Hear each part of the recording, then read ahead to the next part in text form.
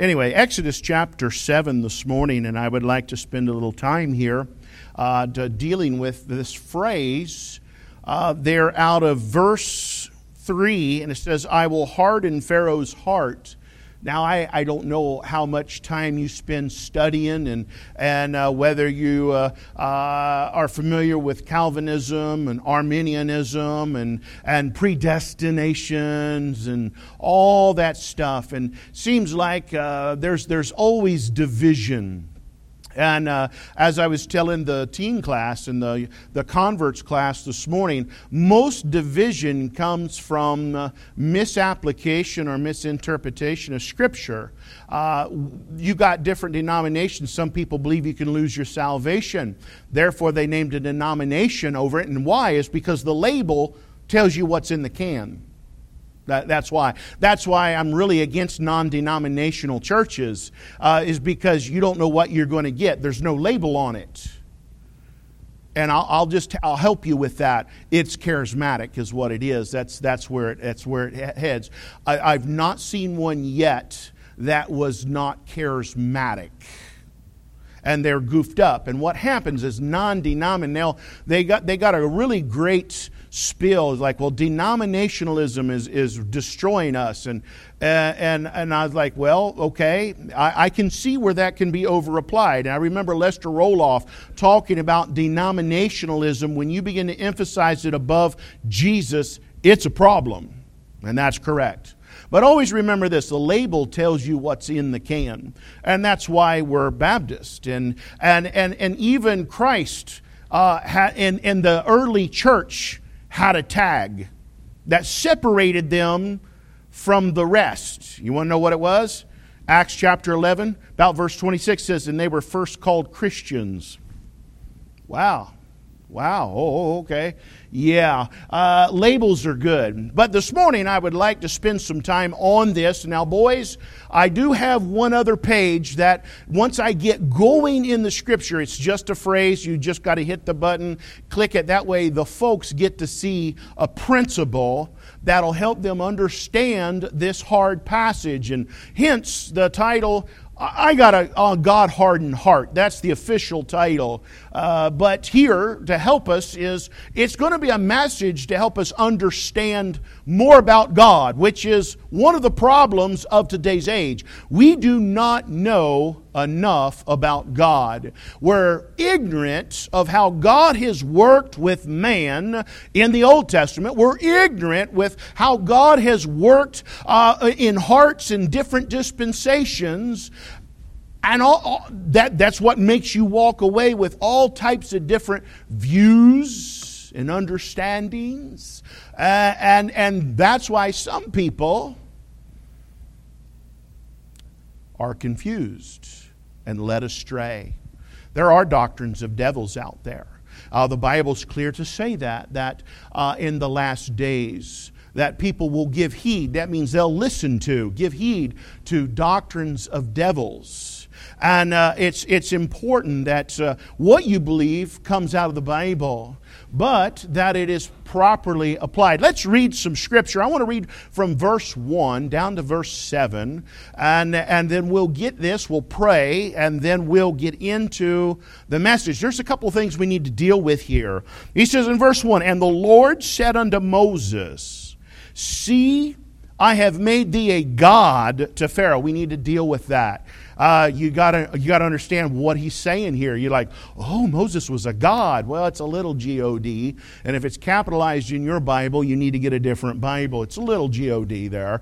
All right, and that's important. And we'll get to it. He says, and Aaron thy brother shall be thy prophet. Okay. Thou shalt speak all that I command thee, and Aaron thy brother shall speak unto Pharaoh, that he send the children of Israel out of his land. And I will harden Pharaoh's heart. Now that's the phrase we're going to deal with, because if you take it just right here, you're like, oh, Pharaoh did not get a chance. Maybe Pharaoh wanted to get right and couldn't get right because God said, you're all ready. I'm just going to harden it. You don't get a chance, big boy. And that's not what's going on here. But you got to understand the whole context. Now let's move on. and multiply my signs and my wonders in the land of Egypt. But Pharaoh shall not hearken unto you, that I may lay my hand upon Egypt, and bring forth mine armies and my people, the children of Israel, and of the land of Egypt by great judgments. And the Egyptians shall know that I am the Lord, when I stretch forth my hand upon Egypt, and bring out the children of Israel from among them. And Moses and Aaron did as the Lord commanded them, so did they. Now we need to throw this in here, verse 7. And Moses was 80 years old. That's 80. A score is 20. So he's 80 years old. And Aaron 83 years old when they spake unto Pharaoh. So you're never too old to serve God, all right? We need older people. That's where we get our experience and our wisdom from. Older folks. Just because you're old doesn't mean you're not useful and that you're not worth it or you can't do nothing. Right here, Moses is 80.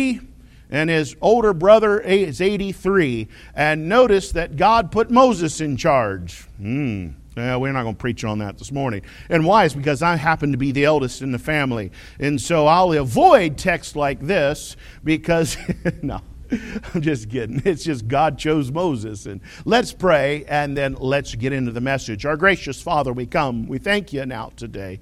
Help us understand the Word of God. Help us to have grace and charity with those that don't. But Lord, help us to always be sensitive to the convicting power of the Holy Spirit.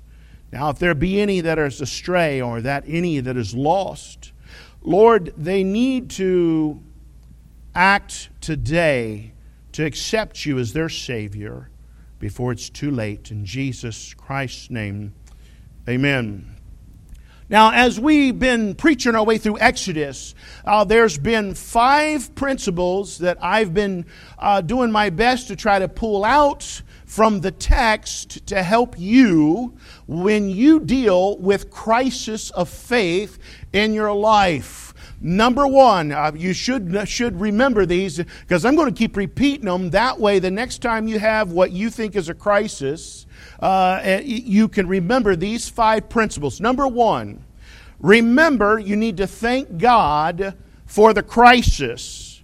And why? Is because God has chosen you to represent Him in that particular crisis. You're a representative. And that helps us understand what's going on in verse 1, where God tells Moses, I'm going to make you a god to Pharaoh.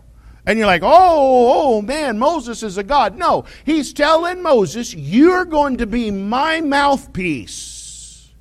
You're going to be my representative through this whole ordeal. God wasn't coming down and looking Pharaoh in the eyes and having an argument with him. God employs men. He calls men to go and tell others the message of God. And that's what God is doing here. Moses is a representative to represent Christ and God's will to Pharaoh. That's what he means there. He said, I'm going to make you like a god. He said, you're going to represent me. You're going to say what I tell you to say. You say, how do you know all that? Because that's exactly what the context said. That's how I know that.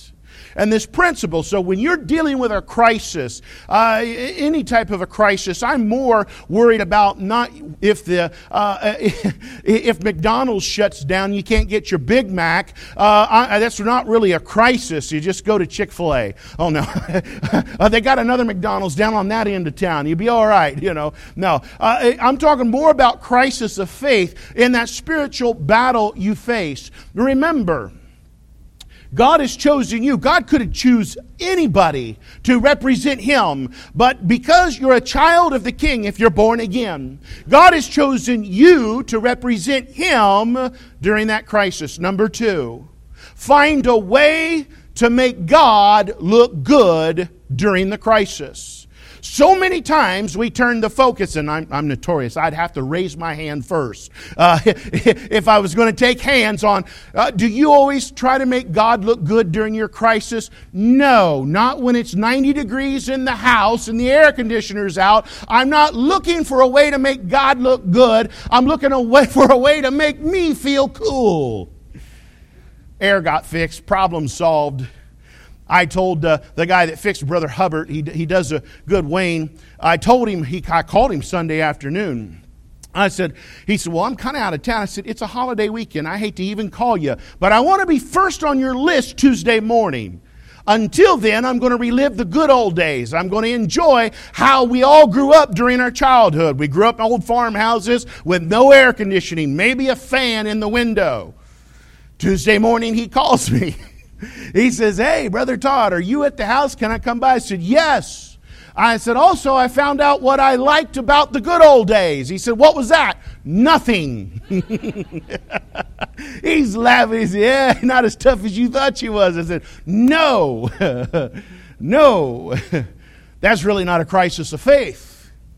But I will tell you, I wasn't looking for a way to make God look good in that crisis.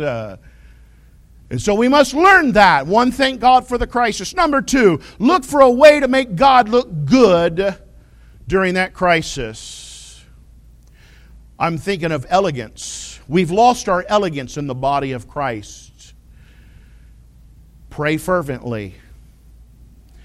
I can't emphasize that point enough. Pray fervently.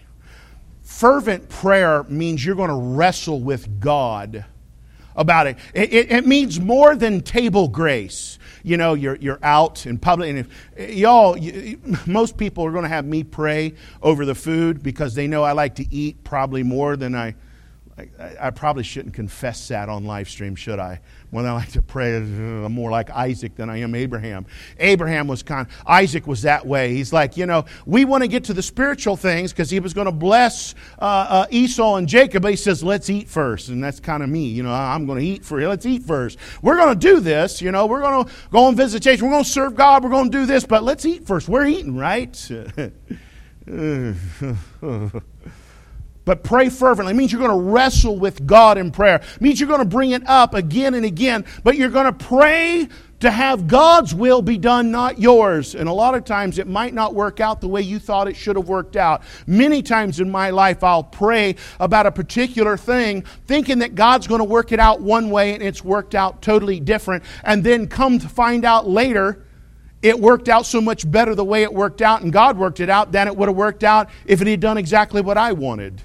I thank God that I serve a God like that God knows what's best for us at all times. So fervently pray, then wait on God for the answer. And that's what we're seeing. Moses has been waiting on God for the answer, and then God sends the answer. Let me tell you this. Sometimes you'll pray, and God won't give you a quick answer. Sometimes you might pray for years, and God not give you an answer until years later. Sometimes it's because God wants to see how bad you really want it. Are you just going to pray for it because that's how the mood strikes you and then you're going to forget about it? Or are you going to keep coming to God with it? Sometimes He wants to know, are you going to be okay with His will if He answers it differently than the way you want it answered? See, the Lord knows our hearts and He knows our thoughts afar off. But then lastly, the number 5, take that next step of faith. That helps you maintain forward progress with God. So there are 5 things there that we're trying to learn when we're faced with a crisis of faith. 1, thank God for the crisis. One of the greatest sins of today is the sin of ingratitude. We are not thankful enough. You think this morning with me just for a minute. Let's count some blessings. We're not living in the Ukraine. We're not living in Indonesia, where they just walked in and killed a bunch of Christians. The Hindus did, you see. We're not having to dodge bombs. We're not in a bomb shelter. Most of us right now are probably thinking about lunch. If you're not, I am. And what we're going to eat. And really, I'm not spending too much time on it because I heard something about salad. But I know I need to do it. I'm at that point in life where I know I got to eat some greens. That's what my doctor's telling me. It's what Jenny's telling me. It's what everybody's telling me. And I know that, but I'm stiff-necked. I'm rebellious. You know how it is. It's same stuff. It's like when I get up here preaching on sin, you all do the same thing. It's like me trying to tell you that you need to eat greens and salads and go natural and all that. You got that. You got that. All right. But forgot what I was saying. Boy, I'm doing good. Let's move on. That's the Holy Spirit saying, move on. And that's good. Now let's get into this.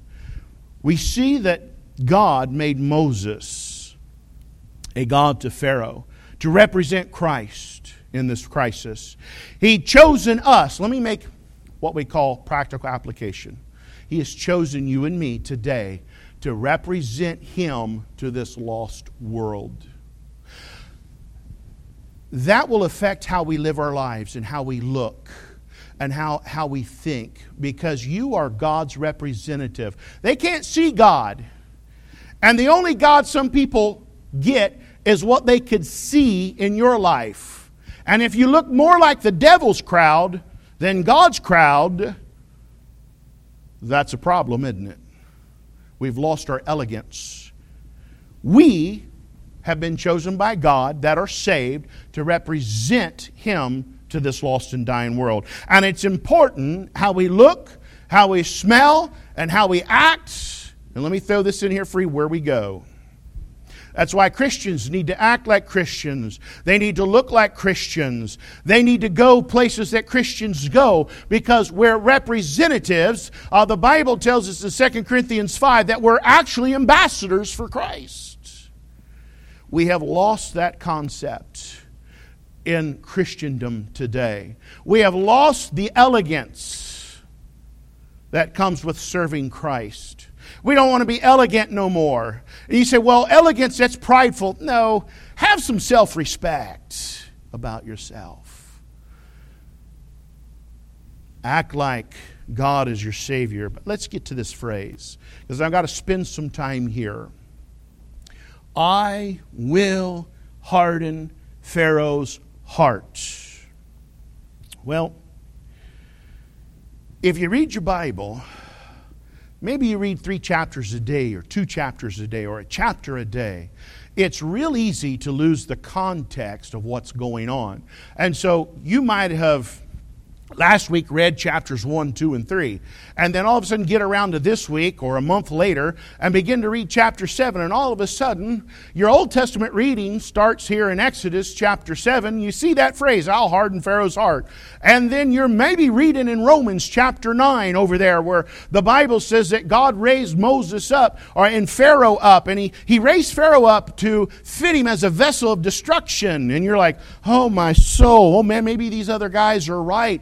Maybe some people have already been chosen to go to hell, and some people are chosen to go to heaven. Have you ever noticed that anybody wants to believe like that have all already been born again? You ever notice that a hyper Calvinist? Have you ever heard anybody? And if somebody has, you got to let me know about it. You ever had somebody say, "I'd love to get saved, but I've been predestined to hell. I'm going to die and go to hell. But I really want to be saved. But God's already fitted me as a vessel of destruction to die and go to hell." You ever heard somebody say that? Of course not. Why? Because it's not in the Bible. It's not in the Bible. God says, I'm not willing that any should perish. So how could God make people fitted as a vessel of destruction to go to hell, and no matter what they think about it, and then later say, well, I'm not willing that any should perish? God's not a politician. I understand our politicians do stuff like that. They play word games with us. They lie. We call that just a good old-fashioned lie. God's not a man that He should lie. God's not going to say in one place, I'm not willing that any should perish, but that all should come to repentance. He's not going to put a verse like John 3:16 in there and say, for God so loved the world. And then later say, well, only the elect in the world. That's not what He says. That's nowhere in the Bible. But see, there was a phrase over here. I want to believe that it was in chapter 3. Exodus chapter 3, verse 19. God's telling Pharaoh Moses, before he ever goes down to Egypt, here's what the Lord said. And I am sure that the king of Egypt will not let you go No, not by a mighty hand. You see, God told Moses, He says, look, Pharaoh's not going to let you go. You say, well, what does that mean? Well, let me give you a couple of things here. Number one, in this Bible, you'll never read anywhere where Pharaoh said, oh, I just want to do that which is good and right. I want to bless the people of Israel and to let them go. You'll never read that. It's not there.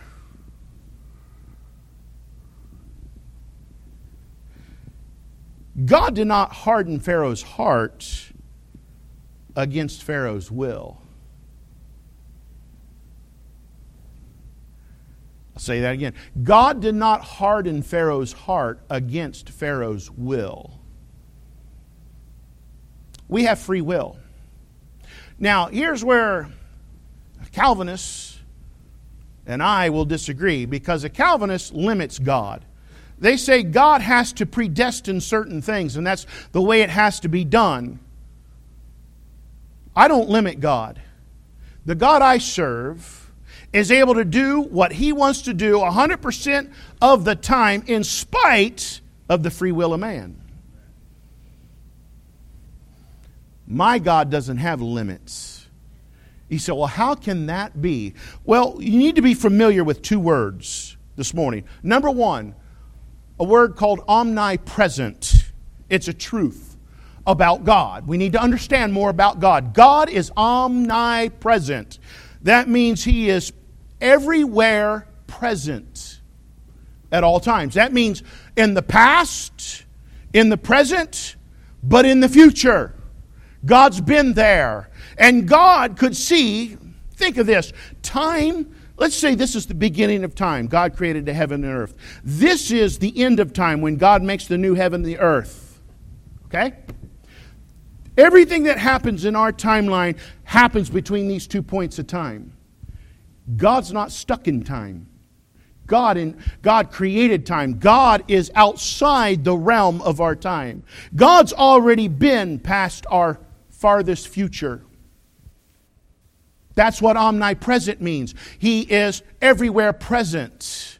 So He had already looked into His foreknowledge, and nothing wrong with foreknowledge, all the way and seen what Pharaoh was going to choose and what he was going to do. God had already seen how Pharaoh was going to be destroyed in the Red Sea. God had already been past that. God's already passed the great white throne judgment where He cast him into the lake of fire. That's omnipresent, but it goes with another word called omniscient. Omniscient. Our God is omniscient. Now, its direct definition is all-knowing. Now, if you have problems with that, now, I'm not being facetious with you guys. You guys are really bright, and you're getting this. But there are, as I was telling the Sunday school class, there are Baptist preachers in pulpits today that do not know the definition of omniscient. And here's what they'll say. Well, God just knows the highlights. God doesn't know all the little fine details in the valleys. He doesn't know every little decision you're ever going to make. God can't know that. God only knows all the highlights. I got news for you. God couldn't know the highlights if He didn't know the little things. All-knowing, let me put that and translate that for you in the original language. You ready? It means knowing all. That's what it means. Wasn't that deep? He's like, really? Is that the Hebrew? I have no idea. I don't know Hebrew. But I assure you, because I know we got a preserved Word of God in the AV 1611, that omniscient means all-knowing. And if you struggle with what that means, just turn it around. Knows all. God knows everything. And so God already knew what Pharaoh was going to choose. I don't ever let that sidetrack me. Try to say, well, if God knows who's getting saved, who ain't getting saved, yes, and where are you going with that? That's something completely different than you trying to make the statement that, well, God's just created some people for destruction, and they're going to go to hell no matter what they want to do about it. You won't find that in the Bible. Well, I know a verse over there in Hebrews about Esau. Esau wanted to repent with bitter tears, and God wouldn't let him. Really? Really? Really? Yeah, I know about that verse, but it doesn't say what you think it says. You go back and read that story about Esau. Esau wasn't going to repent himself. He wanted his daddy Isaac to repent. And he was so moved, he was moved to the point of tears, he wanted Isaac to take back the blessing that he had given to Jacob, because Jacob come in and stole it. He said, I want you to take that back. Give it to me, because the Bible already told you that Esau was a profane person. He said, yeah, but God said there in Hebrews that he says, Jacob have I loved and Esau have I hated. You want to know where that was written in the Old Testament? Where? Malachi chapter 1. That was after the life that Jacob and Esau lived. After their course had already been run. At the end of their life, because Esau kept rejecting God. And so God wrote in Malachi chapter 1, about verse 6, he says, Jacob have I loved and Esau have I hated. You want to know why God can make that statement? He's already passed the great white throne judgment. You already know how the thing played out. But it has nothing to do with predestinating people to hell. And they don't have a chance. That makes your Bible contradict, because then whosoever will may come. What's that mean? Just the elect? No. It means whosoever. In the Greek, it means whosoever. It's easy. It's really easy. God is omnipotent, all-powerful, omnipresent, and omniscient. Now, there it is. This is the process. I'm going to get into the process of the God-hardened heart. God never hardened Pharaoh's heart against Pharaoh's will. But when light is rejected and rightful obedience refused, this will harden the heart. Let me give you another verse on it. We're heading to Romans chapter 1. Let me give you another verse in Hebrews. Hebrews chapter 3 verse 13 says this, and this applies, he's in the context there in Hebrews 3 of believers. So this message has application to saved folks. The Bible says this, but exhort one another daily while it is called today, lest any of you be hardened through the deceitfulness of sin. I told you sin has side effects. Some of y'all are probably old enough that you got to take some medications, and every medication has side effects, correct? Right, you can't get around it. Well, sin has side effects, and one of the side effects to sin and leaving sin unattended in your life, it hardens your heart. Now that applies to saved people because the context over there is saved people. But it applies to lost people too. That's why it's dangerous to live in sin. Because the longer you live in sin, the side effect of that is death, of course, but it's a hard heart. That's what your Bible says. So that's why I come up with the phrase, I found the phrase. Let me correct that. When light is rejected and rightful obedience refused, this then hardens the heart. I paraphrased it. And that is a truth statement. So how does that work? Well, if you was to take your Bible to Romans chapter 1, let's do that as we hurry along.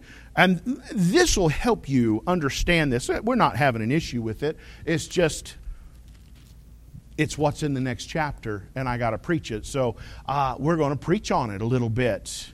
Romans chapter 1. Pharaoh declares who is the Lord. Remember that, chapter 5? God sends Moses into Pharaoh, and Pharaoh says, who's the Lord, that I should obey his voice? I will not let, he even uses the word will, Pharaoh's will. I will not let Israel go.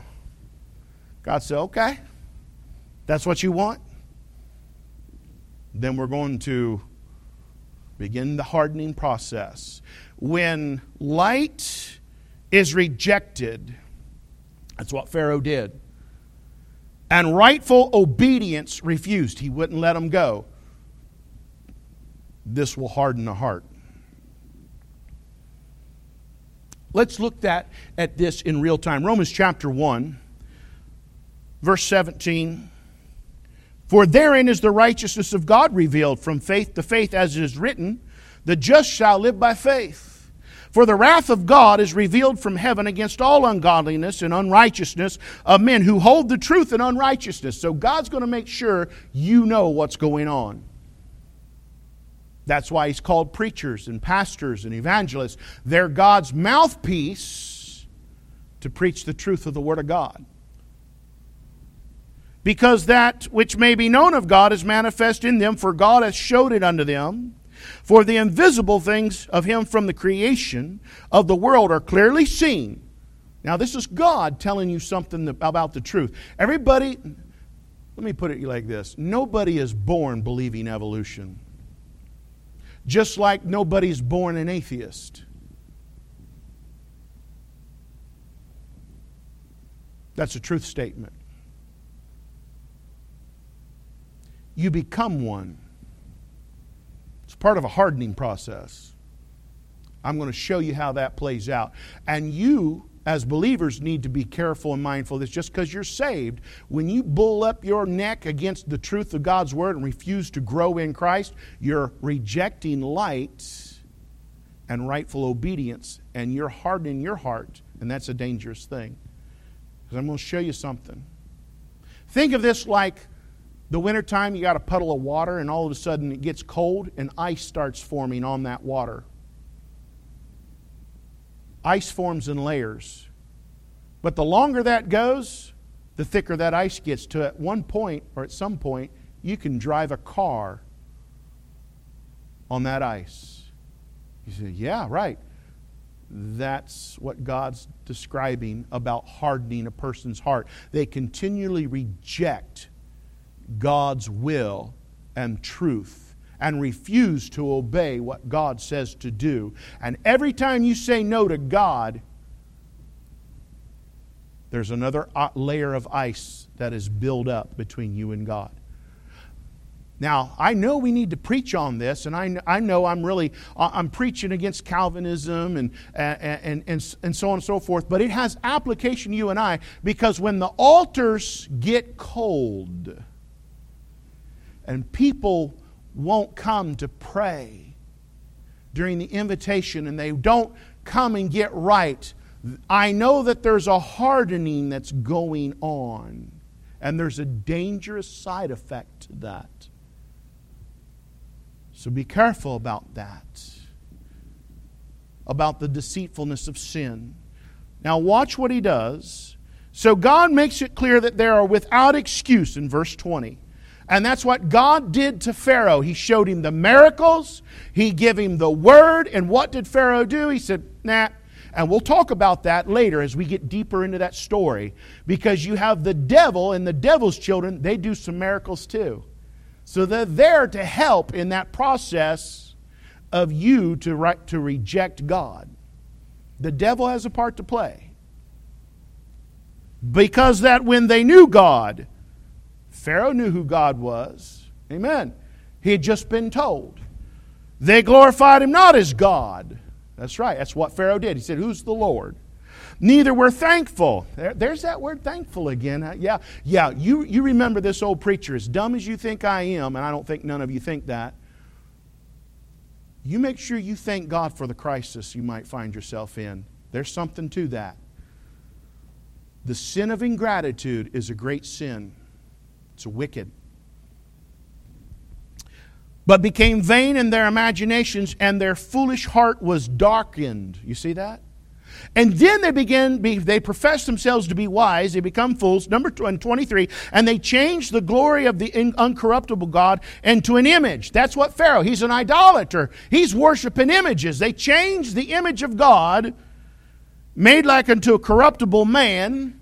Now you know how I come across that. That's why I'm careful. Ain't going to be no Santa Clauses in the pulpit. Now, I love Christmas. But Christmas will be about Christ. Christ in Christmas. Y'all can have Santa Claus at your house, and I like that time of the year. But I'm not going to mar the image of Christ with a Santa Claus figure.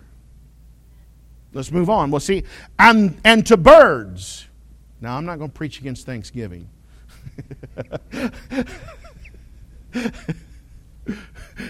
And to four-footed beast and creeping things. There's your Easter bunnies.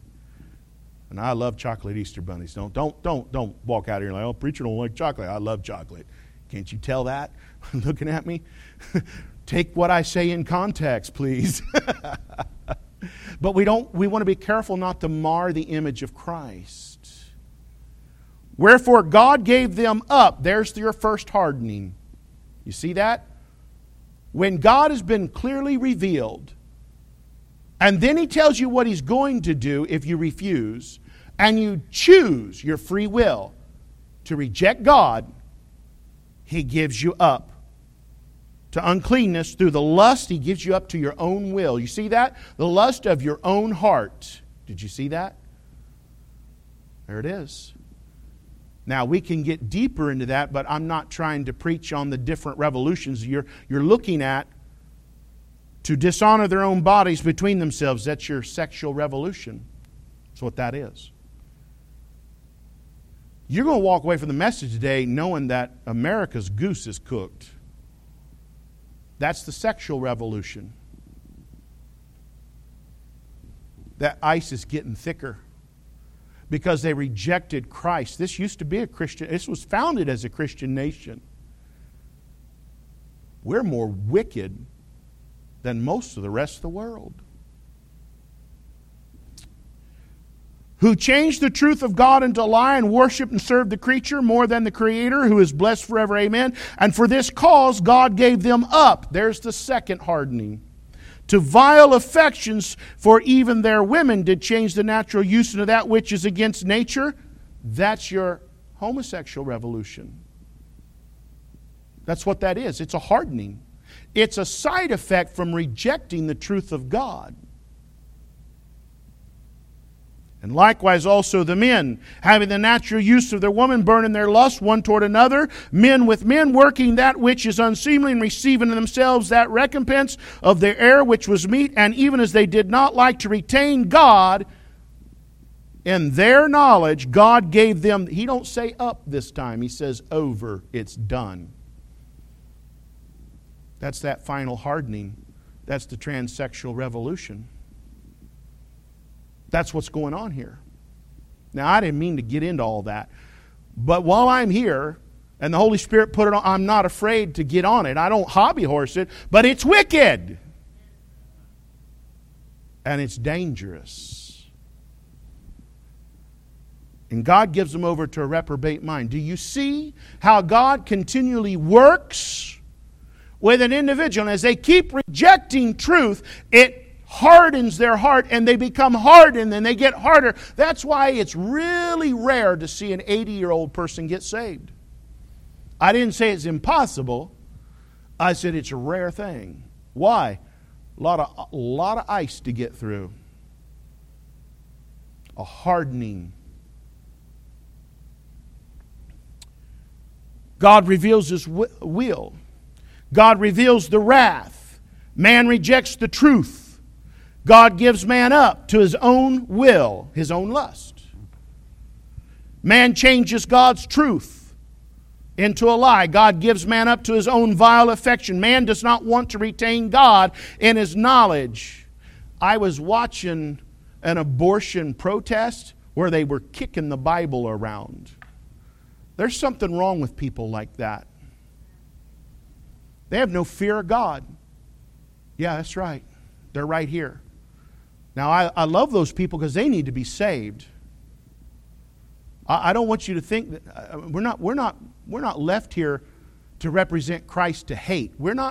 God did not come into the world to condemn the world. We're here to preach the truth like Moses did to Pharaoh, even though they reject it, even though they hate it, even though they make our life cruel. You love them, you tell them the truth, because it's God that'll judge it. There is a day.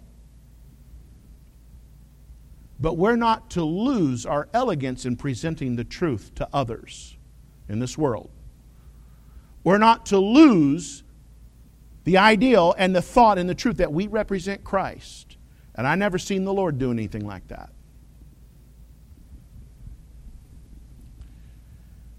There's another verse in closing now.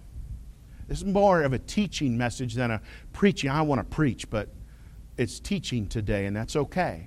That gives you a good balance. It's not all about hollering, running, screaming, and doing jumping jacks and everything like that.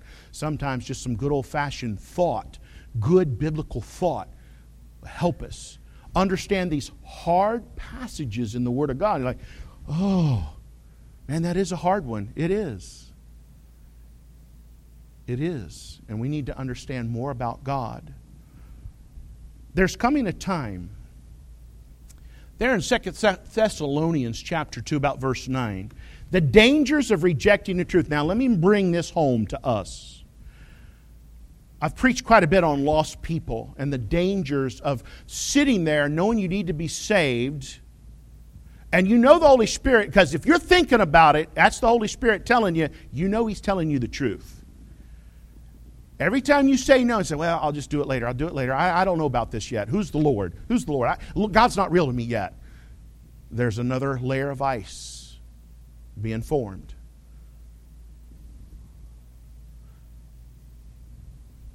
Second Thessalonians 2 verse 9 says, even him who's coming is after the working of Satan. It's Satan and his devils that are messing with you to say, you're not totally convinced yet.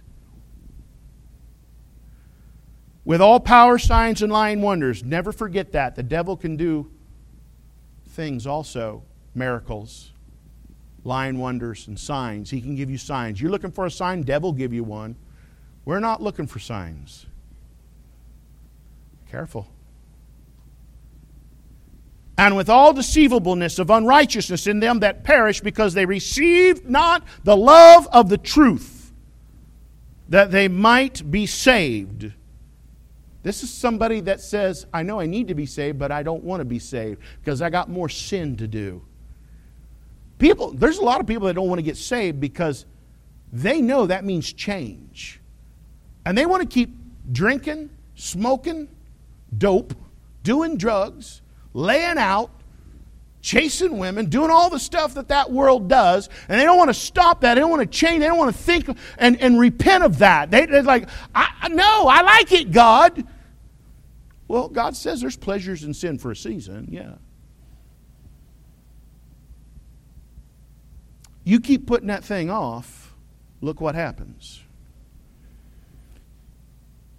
And for this cause, because you reject the truth. This applies to Christians. A preacher preaches, and you know it's wrong to drink, and you still think it's okay to drink. That's refusing the light and refusing to obey the truth of Scriptures. And there's another layer of ice being formed. And he says, for this cause God shall send them strong delusion. That they should believe a lie. God will let you believe a lie if you're not going to believe Him. Ezekiel chapter 14, about verse 3 or 4, said God will answer you according to the idols you got in your heart. You want to play games with God? God will play them. But I got news for you. You ain't winning that. Just like Pharaoh said, he didn't win that. When you begin to reject truth and light and disobey God and not do what you know is right to do, you're building another layer of ice. And there'll come a time when it won't even bother you no more. That's what's wrong with 90% of this world. They've come so far, they've been given over. They got reprobate minds. There's a problem. Pharaoh, it's going to cost him his life. If you wake up and you come to church next week and a lot of us aren't here, your goose is cooked. Because that means the rapture happened. And God said, because you wouldn't get saved when the time was right, I'm going to allow you to receive a strong delusion that they should believe a lie, that they might all be damned and believe not the truth, but had pleasure in unrighteousness. That's Pharaoh. So you could say, well, God hardened his heart. He kept trying to get him to repent. You ever heard the term tool hardened? I worked in the trades. I was a plasterer by trade.